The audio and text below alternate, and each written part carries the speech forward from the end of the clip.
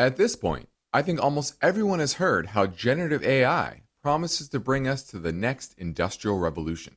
AI is already shaping society with an impact on daily life that echoes the transformative significance of electricity or the internet. As we take steps to embrace the potential of generative AI, we need to remain vigilant with regard to its exploitability. This is where HackerOne comes in. HackerOne's AI Red Team addresses the novel challenges of AI safety and security for businesses that are launching new AI deployments. The HackerOne approach involves targeted offensive testing by harnessing the collective skills of ethical hackers who are proficient in AI and prompt hacking. In short, AI red teaming is the practice of stress testing AI models and deployments to make sure they can't be tricked into providing information beyond their intended use, and that security flaws can't be exploited to access confidential data or systems. HackerOne seamlessly integrates with your existing tools to enhance communication and collaboration across development, security, and IT teams. So, stay ahead of the game in the battle against cyber threats with HackerOne's attack resistance platform. Learn more at hackerone.com. That's HackerOne.com, hackerone.com.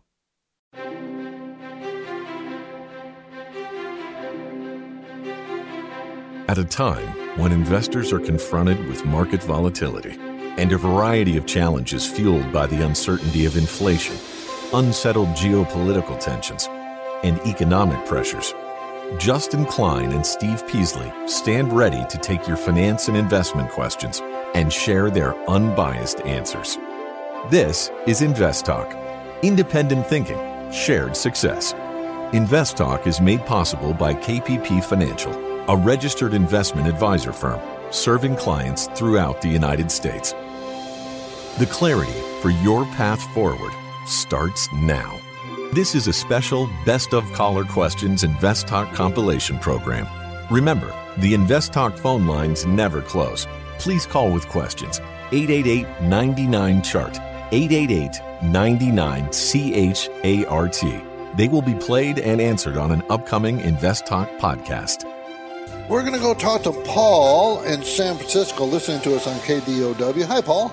Here I am again. I have a question about the 401ks. Now, there's one of the talking heads on KDOW. He bum raps the 401k. He says bad because there are hidden fees, he says. He says there's 27 of them. Can I get some confirmation of do they exist or not? Yes, there's fees in the 401k plan that are kind of hidden. Most of them have them. They usually have the mutual funds in the 401k plan are usually have not the best funds and funds that tend to be higher in their annual management costs in those funds. And, there's fees because of the different reporting requirements required by 401k. So, yeah, there's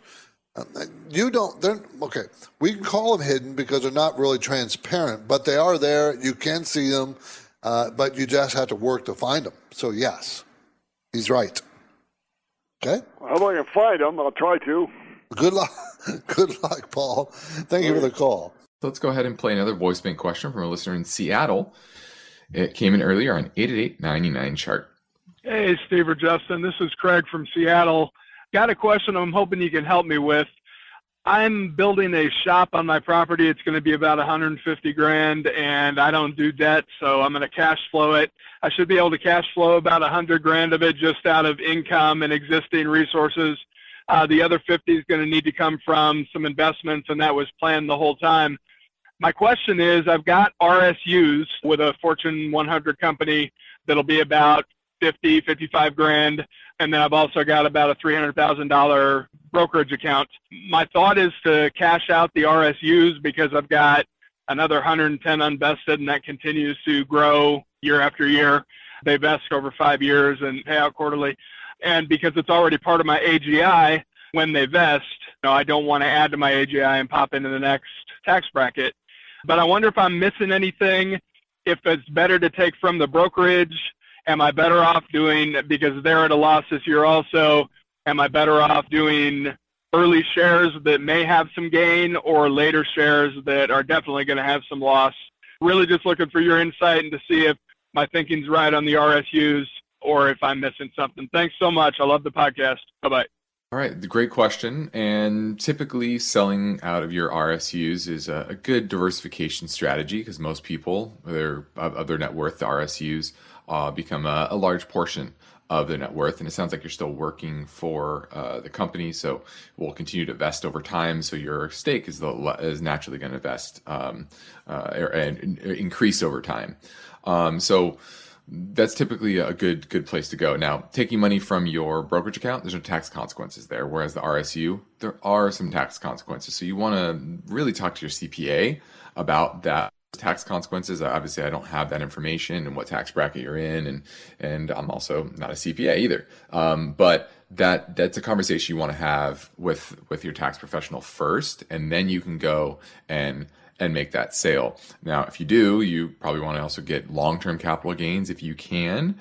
Any loss will be limited to how much you can write off each year. There's $3,000 per year that you can write off, but that's a question more for your CPA, knowing your full tax situation, how that will impact you this year as well as long term. But when it comes to, is this a good idea to think about selling your RSUs to fund your project? Yes, I do think that's good because it'll probably help diversify your overall assets. So thanks for the call. You can call right now and be part of the program. Let's hear about what your talking point is. 888-99-CHART, 888-992-4278, and you can get through right now.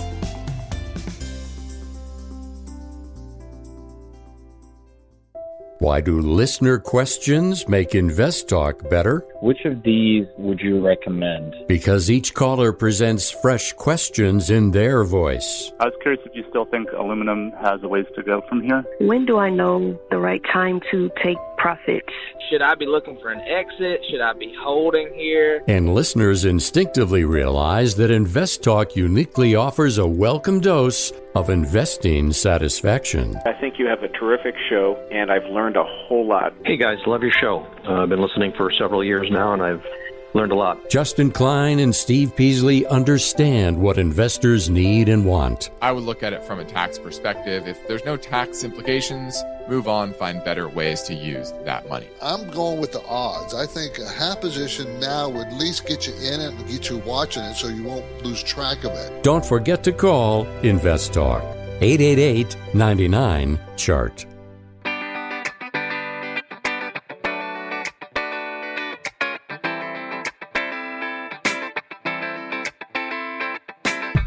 You're listening to an encore presentation of InvestTalk. Please call with your questions and comments, though, 888-99-CHART, 888-99-CHART, and Steve will answer them on the next InvestTalk. Hello, Steve and Justin. This is Eddie from Montana. First of all, thank you for all you guys do. Really appreciate the work that you put in. My question would be, in my 401k, since I have limited investment options, looking at the slight turmoil the market in right now, between small, mid, and large cap funds, how would you allocate your fixed percentage of money? You know, my risk being slightly higher since I'm younger. I don't mind some higher risk. Appreciate all the help, guys. Thank you. Well, the highest risk, of course, is the small, then medium and large. But in this market conditions we're in, I think the better move will come, and more safe move will become from the large cap. So I probably, if you're young and you want risk, maybe 50% in the large cap and split it between 25 and 25 small and mid. You don't have very good choices in your 401k most of the time. You just can't. I'd rather see you have a value position as opposed to growth position. So, but you probably don't have those choices. You're limited. But, the reason why I say value versus growth, when the environment changed from low or lowering interest rates to now raising interest rates, growth stocks don't fare as well in a rising interest rate environment. So, not that they won't work, it's just they work less well and sometimes poorly because of the cost of money. that remember, these high growth stocks usually don't make money. They burn money. They got to borrow it. They got to produce it. They got to get it from somewhere. So it makes it tougher for them. Now let's grab a live call next from Dan in Georgia. Hey, Justin, how are you doing? Doing great, Dan. How are you? Doing well. Listen, what we did was I'm in a variable, and it was investing into the S&P 500 index. Okay. What we did was we pivoted from that, and they put me in 3 other funds, and one of those funds that they pivoted to was the Mainstay VP McKay High Yield Corporate Bond. And what are your thoughts on that? First off, you're in a variable annuity, sounds like, correct? Correct. I'm stuck in this thing for another 5 years. Okay, yeah. Sometimes, remember, those annuities, the surrender charges usually dwindle each year.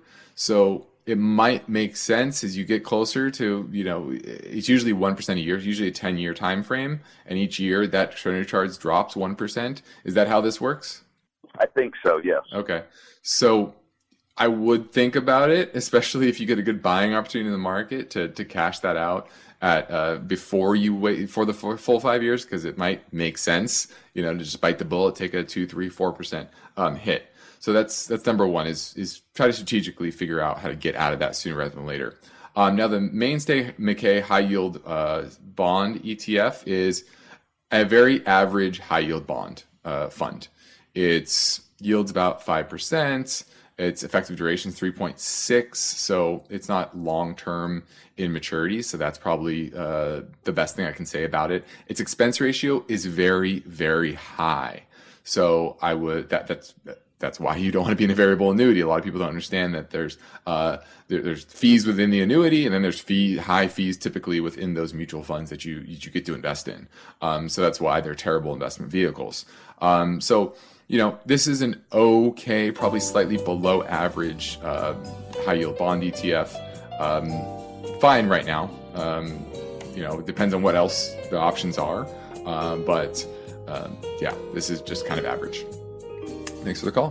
The InvestTalk Voice Bank never closes. I have a question for you about Amazon. So your questions keep coming. Question about PE ratios. And that's okay, because Steve Peasley and Justin Klein specialize in unbiased guidance. If I'm looking at a dividend company, I'm looking for consistency of earnings and dividends. Your standard daily chart typically goes back 1 year. Steve and Justin are fearless, so don't forget to call InvestTalk. 888-99-CHART. Hi, Steve and Justin. This is Rick from Colorado. I was wondering how you set your target price to sell. Let's say you buy something at the bottom of its 5-year PE range. Do you extrapolate that out to the top of its 5-year PE range to sell, or do you pick something in the middle? Looking forward to hearing the answer on the show. Thanks. If we use that as a trigger, that just a simple PE, we would use a trigger of we'd probably use the Fibonacci numbers, maybe 60% rise from the top to the bottom of a range that the stock sells in. But yeah, it wouldn't be a 50% rise. We'd have to see a bit more than that of the range, the PE range. But we don't generally use the PE as a reason to get out. That's because the PE it changes all the time. The E changes, okay? The price changes. Everything changes. And what if we see an opportunity here that, they have some, for instance, let's talk about the most recent, what was that? The act that the Congress just passed. They say it's Inflation Reduction Act, which is not. You can't spend $800 billion and say that it's going to reduce inflation, no matter how you say it. But let's talk about that. They're spending a huge amount of money in the clean energy sector. So, I may not, if the PEs go up, I may let it run if I'm in one of those types of stocks that's going to benefit from all the money the government's spending on that over the next 10 years. So, you may not, that's why we don't just use the PE as a range, as a trigger. The PE range as a trigger. I wouldn't suggest that. I would not. Hey, Steve and Justin. Thank you for the show. I'm a relatively new investor. I opened up an account looking to kind of invest for a longer-term goal, like an investment property or something like that. based on your show, I know that a large portion of my portfolio should include bonds. And I know everyone likes to call and talk about companies and options and things like that. But I was wondering if you could give me a rundown on what bonds you guys like to buy, what I should look for when buying bonds. I know there are a couple different types of bonds, investment-grade corporate bonds, treasuries, things like that. I was also wondering what a junk bond is, if that's just a name for a bond or if that means that it's junk and shouldn't be invested in. Appreciate the show and appreciate you guys answering my call. Listen for it on the podcast. Thank you. Okay, that's a lot of answering to do there. First of all, if you're young, we don't recommend bonds. You don't need to be in bonds. It's only when you approach in retirement that you want to take less risk that you start moving toward bonds. And we like you buying the individual bonds, not the bond funds or the bond ETFs. Now, bonds are a whole different animal from stocks, so it's very different. I'll answer the last question there about junk bonds. Okay, investment-grade corporate bonds are BBB plus or higher. That's the rating. There's 2 rating agencies. I won't get into that. But you want a higher rating bond, investment grade. Now, BBB plus or better. Now, junk bonds are rated below that. That doesn't mean you can't invest in them. They're perfectly fine to invest in. Just realize they are higher risk. Now, it goes from BBB plus to BBB to BB plus to BB to double B minus and blah, blah, on, all the way down, okay? So the higher rated junk bonds, most of them are fine. These junk bonds just pay a higher yield. And the problem we've had in recent times is their yields are not enough to make up for the risk. So stay away from the junk bonds. But it doesn't mean you never invest in them. It doesn't mean that at all. Junk doesn't mean it will go under. But junk bonds have a higher percentage of going bankrupt and not pay the bonds back than investment grade.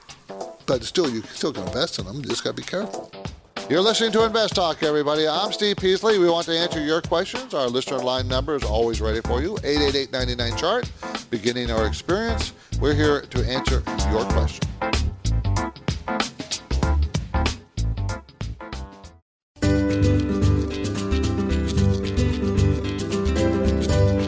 You're listening to an encore presentation of Invest Talk. Please call with your questions and comments, though, 888-99-CHART, 888-99-CHART, and Steve will answer them on the next Invest Talk.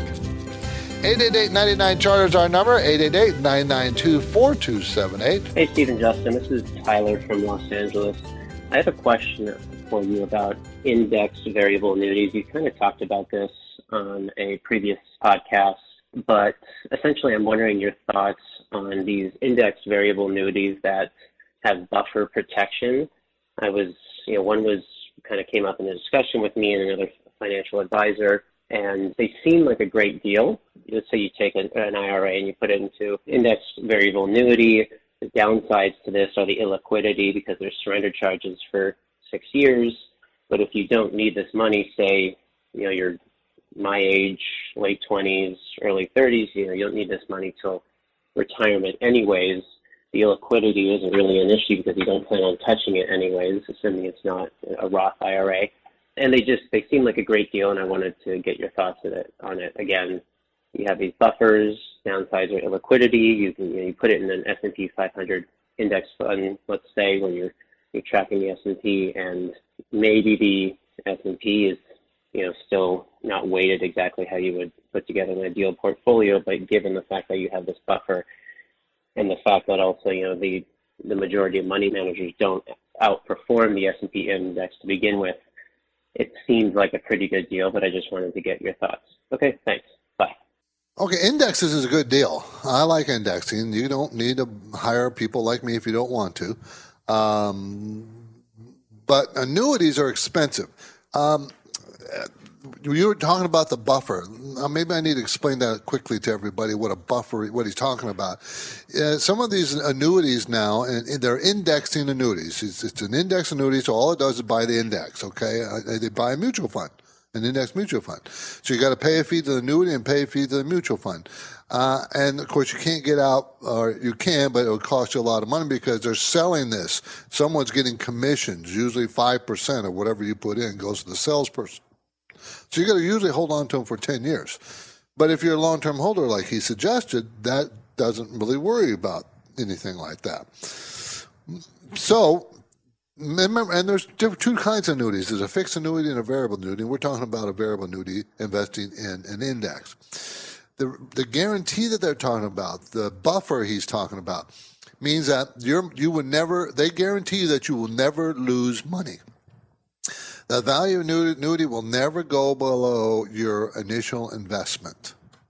And how can they say that? I mean, what happens if the market crashes? They'll still guarantee it. Now, it's not much risk to them, and there's not much, danger for you, because there's been no period of 10 years, well, maybe one in the last 100 years, where the stock market ended up being down. So looking forward 10, 20, 30 years, they pretty much know that, and everybody knows that the market's going to go up. It has an upward bias of 8 to 10% a year. So then that guarantee, I wouldn't pay much attention to it. I don't think it has much worth. And if you want an index, why don't you just buy an index, not through an annuity? They don't have to pay a commission to somebody. Remember, you're paying that commission. Well, that means that you put in $100,000. You're not really putting in $100,000. You're putting in $95,000. But if you bought an index yourself, you're putting up the whole $100,000. So I would do that rather than buying an annuity. Just my suggestion. This is Invest Talk, made possible by KPP Financial, where they describe their services as independent thinking, shared success. And this philosophy is why KPP Financial can be of great value to investors. KPP principals Steve Peasley and Justin Klein are committed to unbiased guidance. They don't upsell clients into expensive and questionable investments. Instead, Steve and Justin provide honest opinions and proven strategies based on the individual's current portfolio and risk tolerance. Working with KPP Financial, you can be assured of consistent dedication toward the goal of helping you achieve financial freedom. You can get things started with a phone call or a simple message through investtalk.com. The Invest Talk radio and podcast continues now. The phone lines are open. Call with your questions. 888-99-CHART. Hi, Steve and Justin. My name is Todd in Colorado, 6-month listener here. Love the show. I have a question about where to store holdings for stock buying and investing. I have an IRA, but it's maxed for the year. Is it wise or even legal to have several IRA accounts? Or what is the best way to set up accounts to invest from? Anyway, appreciate everything you guys do. Love the show, and I look forward to hearing the answer. Have a good one. No, don't set up several IRA accounts. Don't do that because, first of all, you're only limited to a certain amount every year, and you can't have other accounts and put money in them because you can't write them off, and there's no reason for that. And the government might think that you're trying to avoid taxes illegally. So don't do that. That is not a way to do it. If you have extra money, you just put it in the market. You open up a regular account, an individual or a joint account, and just invest it. That's the simplest way you can do it. If you want to sit on cash, you can sit on cash and wait for an opportunity you think that the market's going to provide. So, but just don't try to open up a number of IRAs. I'd like to see you have both a Roth and a regular IRA, but most of the time 401k is fine, and then have a Roth IRA because your most employers don't offer Roth 401ks even though they could. You can call right now and be part of the program. Let's hear about what your talking point is. 888-99-CHART, 888-992-4278, and you can get through right now. Trying to understand how to evaluate some of the oil stocks. Got a question for Steve or Justin? You're the best person to ask it at 888-99-CHART. And now's the best time. Let's say you've been thinking about learning a new language. Okay, why? I mean, how would it come in handy?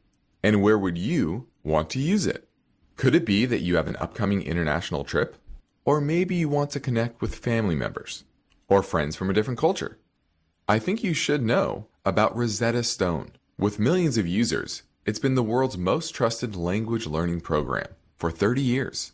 Rosetta Stone is available on your desktop or as an app with Audio Companion and the ability to download lessons offline.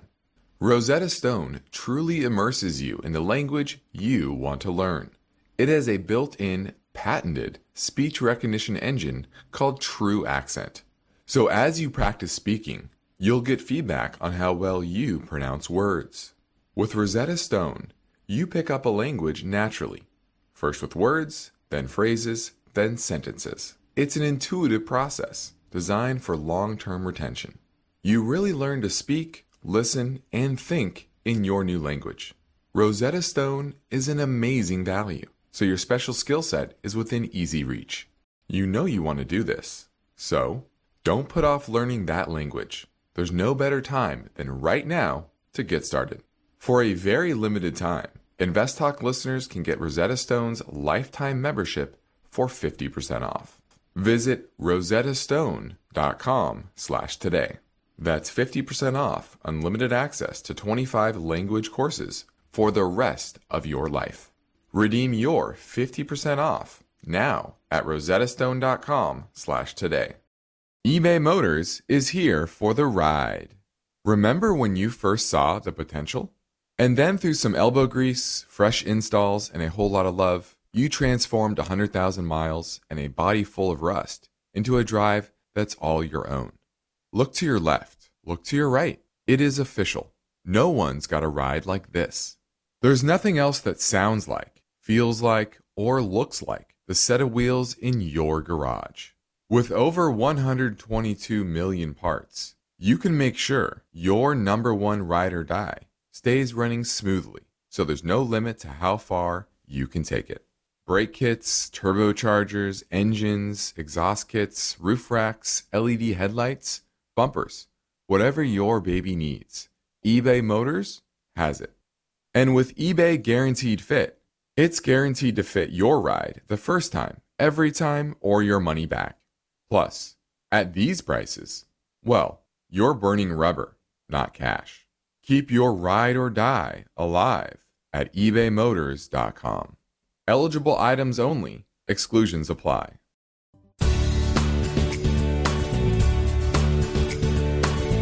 You're listening to an encore presentation of InvestTalk. Please call with your questions and comments, though, 888-99-CHART, 888-99-CHART, and Steve will answer them on the next InvestTalk. Hey, Steve or Justin, this is Vince from Orlando. I've got a question regarding 401 allocation. Previously on an episode, Steve had mentioned to have, when you're under 40, to have 25% for small cap growth or value, 25% for mid cap, 25% for large cap growth, and 25% in international. But my 401k features some retirement funds, like retirement for 2060, 2055, 2050. Just wondering, what do I do with those? Do I invest in those if those are my targeted retirement date? Appreciate the insight. Thanks.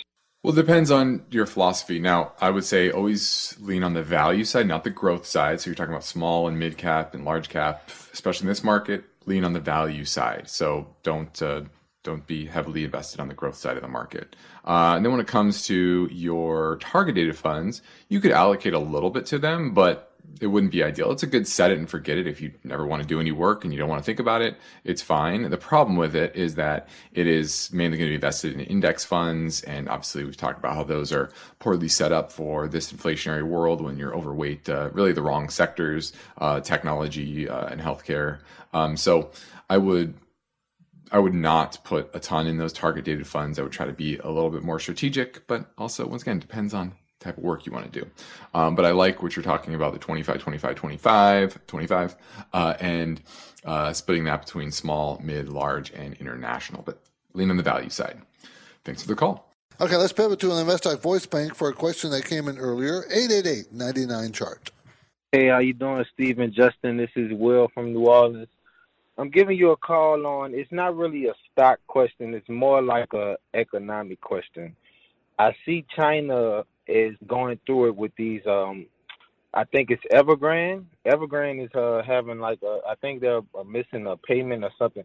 I'm not too, familiar of the exact wording, but I did read that they have ghost cities in China, and it just seemed like China is just doing a lot of falsified things, like they're just hiding the real truth and just putting out information. So my question is, I see Bridgewater, the world's largest hedge fund, sold $1 billion worth of Chinese stock. So I'm thinking, what do you think about the Chinese economy, and what domino effect will that bring to our economy if Evergrande, collapse? Just give me your thoughts on that. Thank you. Actually, it's a very good question. Evergrande is a builder, one of the biggest, largest builder in there, and they were building apartments, apartment buildings, selling to the public, and they were selling them before they even built them. And how they got the money? Okay, they got the money through bond sales, and municipal bond sales and stuff. And so it's kind of a domino effect. They can't produce any more money. They ran out of money, and they didn't finish the buildings. Some of them they didn't even start, and the people have already bought the buildings, have mortgages that they're not paying. It's kind of collapsing. I think their economy is really in trouble. I saw a report that the economy is going to grow 4% this year. But you know what? You're right. We don't really know. They can hide a lot. They can't hide everything, but they can hide a lot. One thing it should tell us is that the demand on commodity prices commodities are probably going to go down, because you can't imagine how much pressure China puts on commodity prices and commodity supplies. So that's probably going to ease off a bit. They're still growing, but it's going to ease off, and I think that will help us get control of the inflation here in the United States and other places of the world. But one of the issues of inflation here in the U.S. that I don't see us controlling is wage inflation. I don't see that, with the jobs we have and the jobs available, and workers, not going back to work because they don't feel like it, and quitting their jobs, a high quit rate, and demanding better benefits, and it just seems like wage inflation is going to continue. But that's a very good question. I think China's economy is in a lot worse shape than that we know, and we probably will never know. They've been hiding it for years. This is Invest Talk, made possible by KPP Financial, where principals and Invest Talk hosts Steve Peasley and Justin Klein are independent financial advisors. For clients, they are fiduciaries. Steve and Justin have a duty and a commitment to always place the interests of their clients ahead of the firm. This is different from the way many other organizations operate. And one way you can realize the benefit of an association with KPP Financial is to know that KPP practices parallel investing. This means that the personal investment accounts of KPP principals participate with client investments at equal prices and percentages. It's an important difference. You can learn more anytime at investtalk.com, or reach out to Steve Peasley and Justin Klein by emailing or calling their Irvine, California office. The Invest Talk radio and podcast continues now. The phone lines are open. Call with questions, 888-99-CHART. Hi, folks. This is Ben from Connecticut. I'm just calling about some of the fundamental analysis that you guys do, what type of metrics you look for, without giving away the secret sauce. Basically, I'm curious on what numbers you look for in the ratio of EV to EBITDA, and then price sales, and then price to book. So if you guys could provide a kind of range that you use to determine the value in that way, it would be helpful for my own fundamental analysis. Thank you. Love the show. Been listening to it for years, and I await a response. Thanks a bunch. Okay, I wish it was as simple as just to give you the numbers and say this is what you look for. But you have to break it down by sectors and types of industries, because you can't compare a a tech growth stock with an industrial stock. The numbers are very different. The PE ratios, the earnings, the EBITDA, everything is very different. So it's not that simple, okay? You do know that the overall S&P 500 PE ratio is between 15 and 16. So in general, that's, if you're a value investor, you want to pay less than that. But if you're a growth investor, you're going to pay more. See, and then it winds down to the individual stock positions, from sector analysis to the economic projections to sector analysis to the individual stocks and how they perform against each other. It is just not as simple. I can't just say, okay, I'm looking for, I can say stuff like, we look for rising profit margins, rising, not falling. Stay away from falling. We like to have value plus growth in the stocks we buy, generally speaking. And it depends on what kind of investor you are. If you're an income investor, we love high dividends. And therefore those metrics are very different of that company than one who doesn't pay a dividend. So that's about as best as I can do as far as answering this question. It's tough. It's very difficult. Do you have questions about FDIC security, mortgages, money market funds, losses to your retirement plans? Give us a call today, 888-99-CHART. Hey guys, love the show. This is Corey in North Carolina. I had a question about my IRA. I have a traditional IRA, and I started out with about 2,000 in it since been listening to the podcast, and it's grown just based on some penny stocks I've invested in to a little over 12,000 now in just a couple months. I'm 32 years old, and I'm wondering if I should convert it to a Roth IRA just based on, paying the taxes up front now, and if I continue to grow it more and more using that Roth advantage of, getting the tax breaks, 59.5 or however old it is you have to be to draw from the IRA. Look forward to hearing the answer, and keep up the good work. Thanks, guys. I wish it was a simple answer to that, but there isn't. So I was wondering if you have from your work a 401k, and is that a Roth 401k or a regular 401k? If you have a regular 401k and you have a regular IRA, then I'd probably be more prone to convert it. But you realize you can open up a Roth and just convert part of it, because whatever you convert is going to be added to your incomes for that year, and you're going to have to pay income tax. So whatever you convert from your regular IRA to the Roth, remember, you convert 2,000, well, that's 2,000 more in your income tax. So what tax bracket are you in? So if you're in a very low tax bracket, then it might be wise to convert it, because you'd be paying low taxes. But if you convert the whole thing, would that push you into a higher tax bracket? And do you want to do that? That's why I said it's not a simple answer as yeah or no, do it. It's just not that simple. But these are the things you got to consider.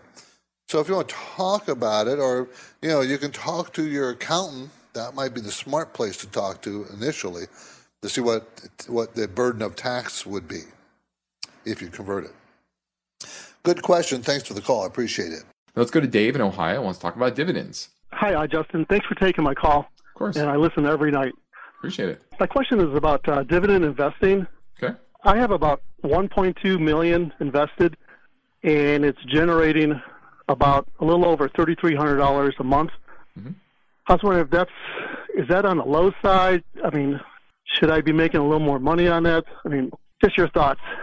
Well, I mean, you're talking roughly a 3.5% yield, somewhere in that range, which that's I think that's sustainable. It seems like. Obviously, it depends on the companies, and that's really what I'd really like to do is dig into the companies that you're owning. So if you want to set up a portfolio review, I think that would be helpful, because remember, dividend investing is not about the dividend; it's about the company, because the dividend can go away. Any company can eliminate their dividend at any time, and if their business model becomes impaired for whatever reason, that's the first thing they're going to do. If they're trying to repair their balance sheet, they're trying to reinvest in their business, well, paying out to their shareholders is not going to be a first priority. The first priority is staying in business and growing their business. And so, it's 3.5. I'm glad you didn't say 7, because that would mean that, hey, you're owning way too many companies that have huge dividends, which means they're very high risk. And sometimes that high risk is warranted, and it's smart because they have a good plan and et cetera, and they're going to dig themselves out of whatever they're in, and that's a nice yield. But for the vast majority of companies, it's a modest dividend, 2%, 3%, 4% is probably where you want to be. And you want to focus on those companies that have consistent profitability, cash flow, and their payout ratio is relatively low. Their cash dividend payout ratio, meaning the percentage of their cash flow that they're paying out into a dividend, is relatively low as well. And that's important. So I'd really encourage you, reach out to me, go to investtalk.com, set up a portfolio review. I'll look at all your positions and give you a sense of, are you invested in too high risk names? How much risk are you taking overall? Should you be shifting to different sectors, different parts of the market, small cap, mid cap, et cetera? So I really encourage you, Dave, to reach out to us, and we can set something up via GoToMeeting or a phone call. So thanks for the call, Dave. 888-99-CHART, everybody. Give me a call. Love to talk to you. We're live, and we're going to go to Mark in Morgan Hill. How you doing, Mark? Morgan Hill, by the way, is in California, up the coast a bit from me, and down from San Jose, down from Silicon Valley. How you doing, Mark? I'm doing well. Thanks for taking my call. Thank you. I had a question about closed-ended funds. I discovered them about almost a year ago, and I went from investing a little bit to quite a bit, over 200,000 now I'm in them, including munis. They're doing really, really well. They're not talked about very much in investment circles, and it's hard to get information. So I wanted to ask you your thoughts on them. I realize there's risk involved, but so far so good for me. I just wanted to know your thoughts. Sure. A closed-end fund is neither good nor bad. It's a different type of investment. Okay, everybody knows what a mutual fund is. Everybody knows what ETFs are. But closed-end funds have been around a lot longer than ETFs, exchange-traded funds. What's the differences between a mutual fund, an ETF, and a closed-end fund? The closed-end fund has a finite number of shares. It can do anything that a mutual fund or ETF can do. Follow an index. It can buy and sell stocks. It can be a bond closed-end fund. But being that it has a finite number of shares, like a company, like a stock company, it can sell at higher than the net asset value of the fund's holdings. So, an open-end fund, which is a mutual fund or an ETF, means it always sells at what is the value of the holdings it has. A closed-end fund can sell at a discount to the value or a premium to the value. So you can buy a closed-end fund and you can pay more than what it's really worth. The holdings are worth less than what you have. Or you can buy at a discount and the holdings can be more. So don't think that it's really that different of an investment than all the others, other than it can sell at a discount or a premium. Of course, you would like to buy it at a discount because you're getting the stuff that it's holding cheaper than the market value is. But there's nothing wrong with having them. There's no magic there. It's just that if you buy a good closed-end fund, you get a good managed fund. There you go. You get the assets that's in the fund. Okay. So they're fine, Mark. There's nothing wrong with them at all. Nothing wrong with them. But you do want to know if you're buying at is it trading now, as they've done very well, as you suggested? Is it at a premium to what the holdings are?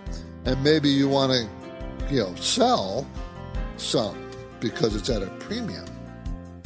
Okay? Now, if you have a question about a stock or an IRA, college savings plan, well, maybe buying a house, mortgages, reverse mortgages, we're here for you. 888-99-CHART, 888-992-4278. You're listening to an encore presentation of Invest Talk. Please call with your questions and comments, though, 888-99-CHART, 888-99-CHART, and Steve will answer them on the next Invest Talk. Hi, Steve and Justin. This is Kevin from La Crescenta, California. I know that you guys don't necessarily follow any particular research or buy any research or make your trades based on any outside research, but I'm wondering if there's any investors, besides Warren Buffett, where you kind of just follow their moves and don't make the trades based on it, but it just kind of piques your interest. If there are any investors you kind of are interested in what they're doing. Just a question I've been wondering. I'll be listening for your answer on the show. Thanks. Sure. Yeah, I mean, there's a great point there that you never want to make a decision based on one thing. Warren Buffett buys it, so I'm going to buy it. It's a terrible way to make a decision.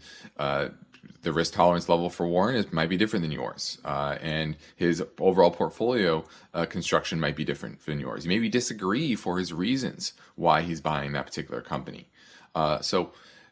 And Warren's been wrong. Throughout his history, he's been wrong plenty of times, just like we all are. We're all wrong. So, you're not going to guarantee yourself a profit by investing the way one particular investor invests, because we all make mistakes. So what you want to do, though, is maybe, like you said, spark your interest in a particular name, do a little more background research, look for other opinions, look for the risks, as well as understanding the upside, and then making a fully informed decision. Then you can go and make the trade.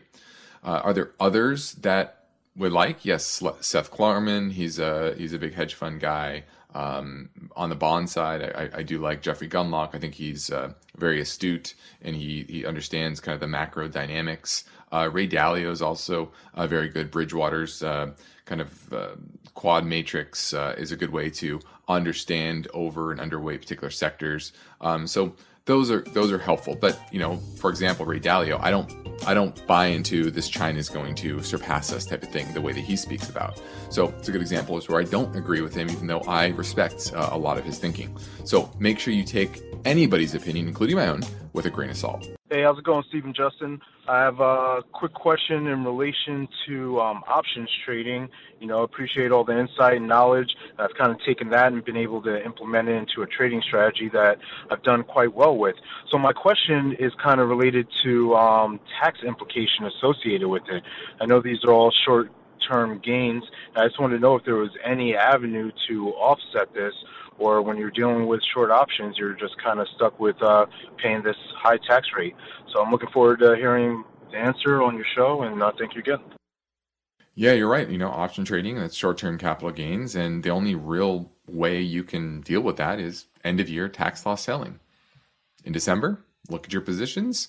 Maybe there are names you can switch out, positions you can switch out. Maybe you're long Exxon and you sell Exxon, at a loss, and you buy Chevron, for example, something very similar, and you can take that loss but still keep access to that particular sector, for example, or type of company. Same with options, right? You're probably going to be down on some options. Take some losses before year end, rotate those into some similar type of names. So tax loss selling is really all you're going to be able to do to mitigate those gains. Yeah, that's the point of options. It's speculation, and speculation is not taxed at long-term capital gains. The point of long-term capital gains is to get you to hold for over a year, and most of the time, in the option market, you're not doing that. Thanks for the call. Hey guys, this is Dan from Seattle. You guys manage my portfolio. I just wanted to say thanks. You're doing a great job with it. But I manage my niece and nephew's Roth IRAs, and I just had a quick question. I have them in the 3-fund portfolio with 3 ETFs, SCHG, SCHV, and SCHA, which is large cap growth, large cap value, and small cap stock or ETFs, all through Schwab. And what we do is every month we go in and we buy whichever one is down the lowest. So we've been buying lots of value over the last 2 years, and now we're buying lots of growth.